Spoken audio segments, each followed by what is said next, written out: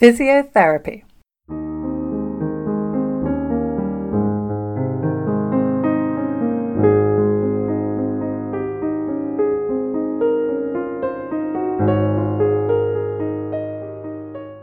The highlight of the day was when the physiotherapists came to work with me. My physiotherapists were two young men, and I had a huge crush on both of them. Ansel was tall and blonde, and Jan was smaller and dark.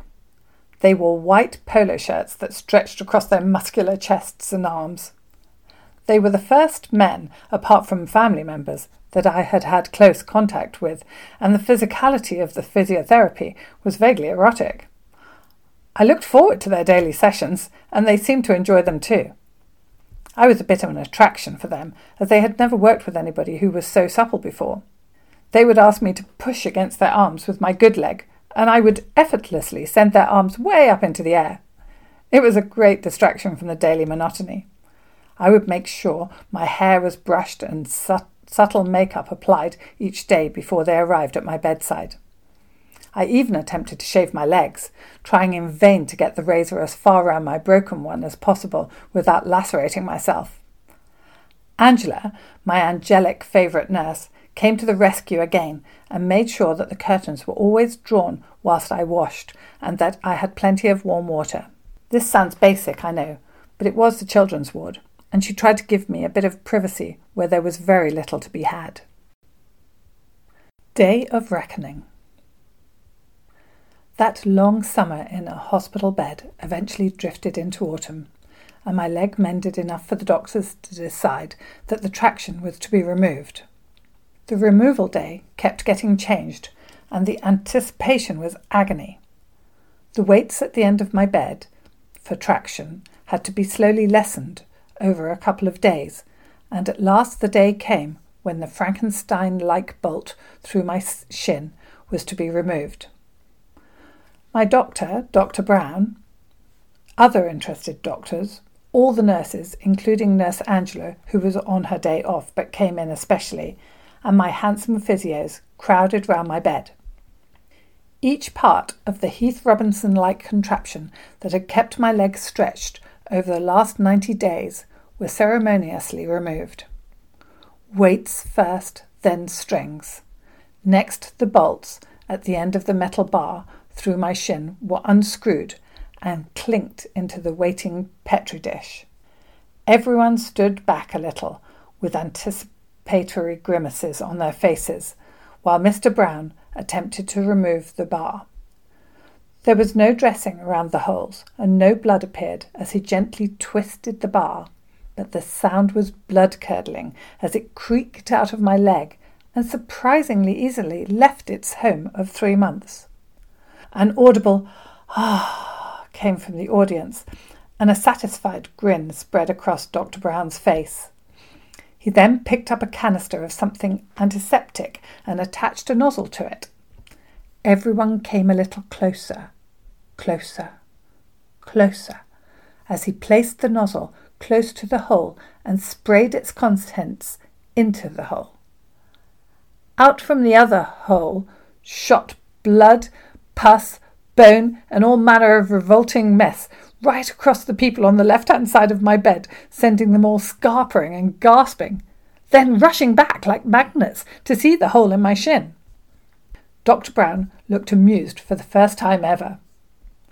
Next, the physios lifted my leg as if it were a precious baby, and indeed there was no way I could move it myself, which felt so strange. They had warned me that this would be the case, but I had paid no attention to it. So used was I to being in total charge of my muscles that I couldn't believe that the messages I was sending to my leg would not get through. As they lifted my leg, Nurse Angela gently removed the cradle of metal and wadding that was below it, smoothed out the sheet, and the physios lay my leg back down on the bed. Everyone gave a gentle clap and smiles were everywhere, but I could see that they were all a little concerned, and the area was cleared quite quickly. Dr. Brown whispered a few words to the doctors, and everyone evacuated my area and left me alone behind the curtains to reacquaint myself with my now free leg. I had dreamt of this day for months, but the euphoria I had anticipated quickly disappeared as I examined my withered leg.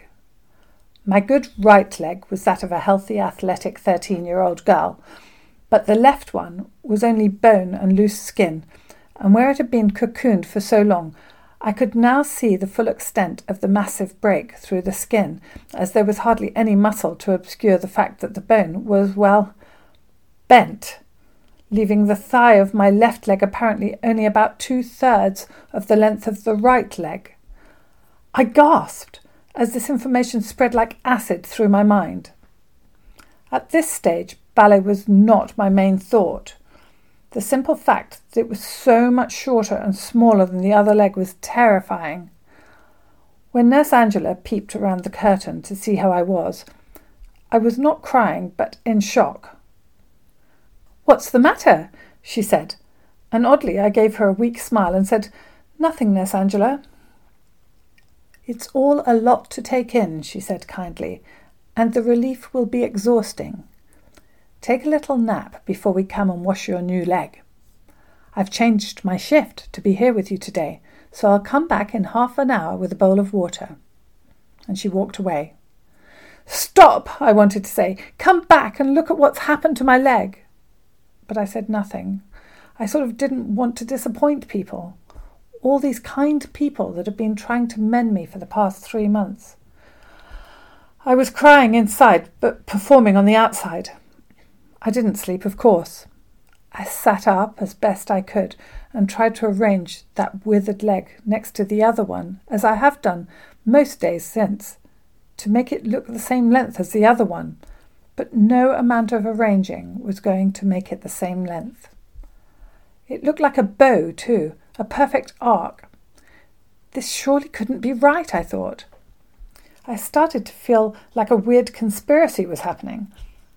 I felt grateful for the end to be in sight, but anger was beginning to grow in me at the sheer ugliness of what I had been left with. I retreated into myself when Nurse Angela returned to help me wash, and I was unusually quiet. In her usual gentle way, she didn't push me or even say anything as huge single tears escaped one at a time from my eyes. Doctors with clipboards came next, and mumbling about growth at my age and no word of anything being wrong. Inside I was screaming at them that they had ruined my leg, but for some reason I couldn't say a word. The dreaded caliper. Next, a man in an ill-fitting brown suit with tape measures, other weird measuring devices, and a case full of shoe samples and calipers arrived at my bedside.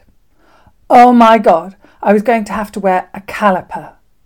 I had no idea what that was, but the reality of it soon hit home. When he opened his suitcase, the hideous device was familiar to me. In those days, what was then known as the Spastic Society displayed life-size models of children wearing calipers outside shops. One of the mannequins, a boy, held a donation box which people dropped money into, and he was always wearing a caliper. Thank goodness that special needs children are no longer presented in such a derogatory way. These prolific mannequins were designed to encourage pity, and I wanted none of it. My stomach lurched. I thought I was at the end of this nightmare, that I was on the home stretch, but like a game of snakes and ladders, I felt as if I had slid down to the start line again. "Which shoe do you like?" the strange little Dickensian man said. I had taken a violent dislike to him, which was unusual for me, and the poor man had done absolutely nothing to deserve it. In a peak of teenage temper, I said, "I hate them all!" "I'll come back when your parents are here." Not wishing to see him or his contraptions more than I absolutely had to, I pointed to a random shoe and said, "That one." "Good choice," he said. "This is a beautiful shoe, all leather and beautifully made." Was he mad? It was revolting. I turned my head away and dismissed him as if I was a prima donna.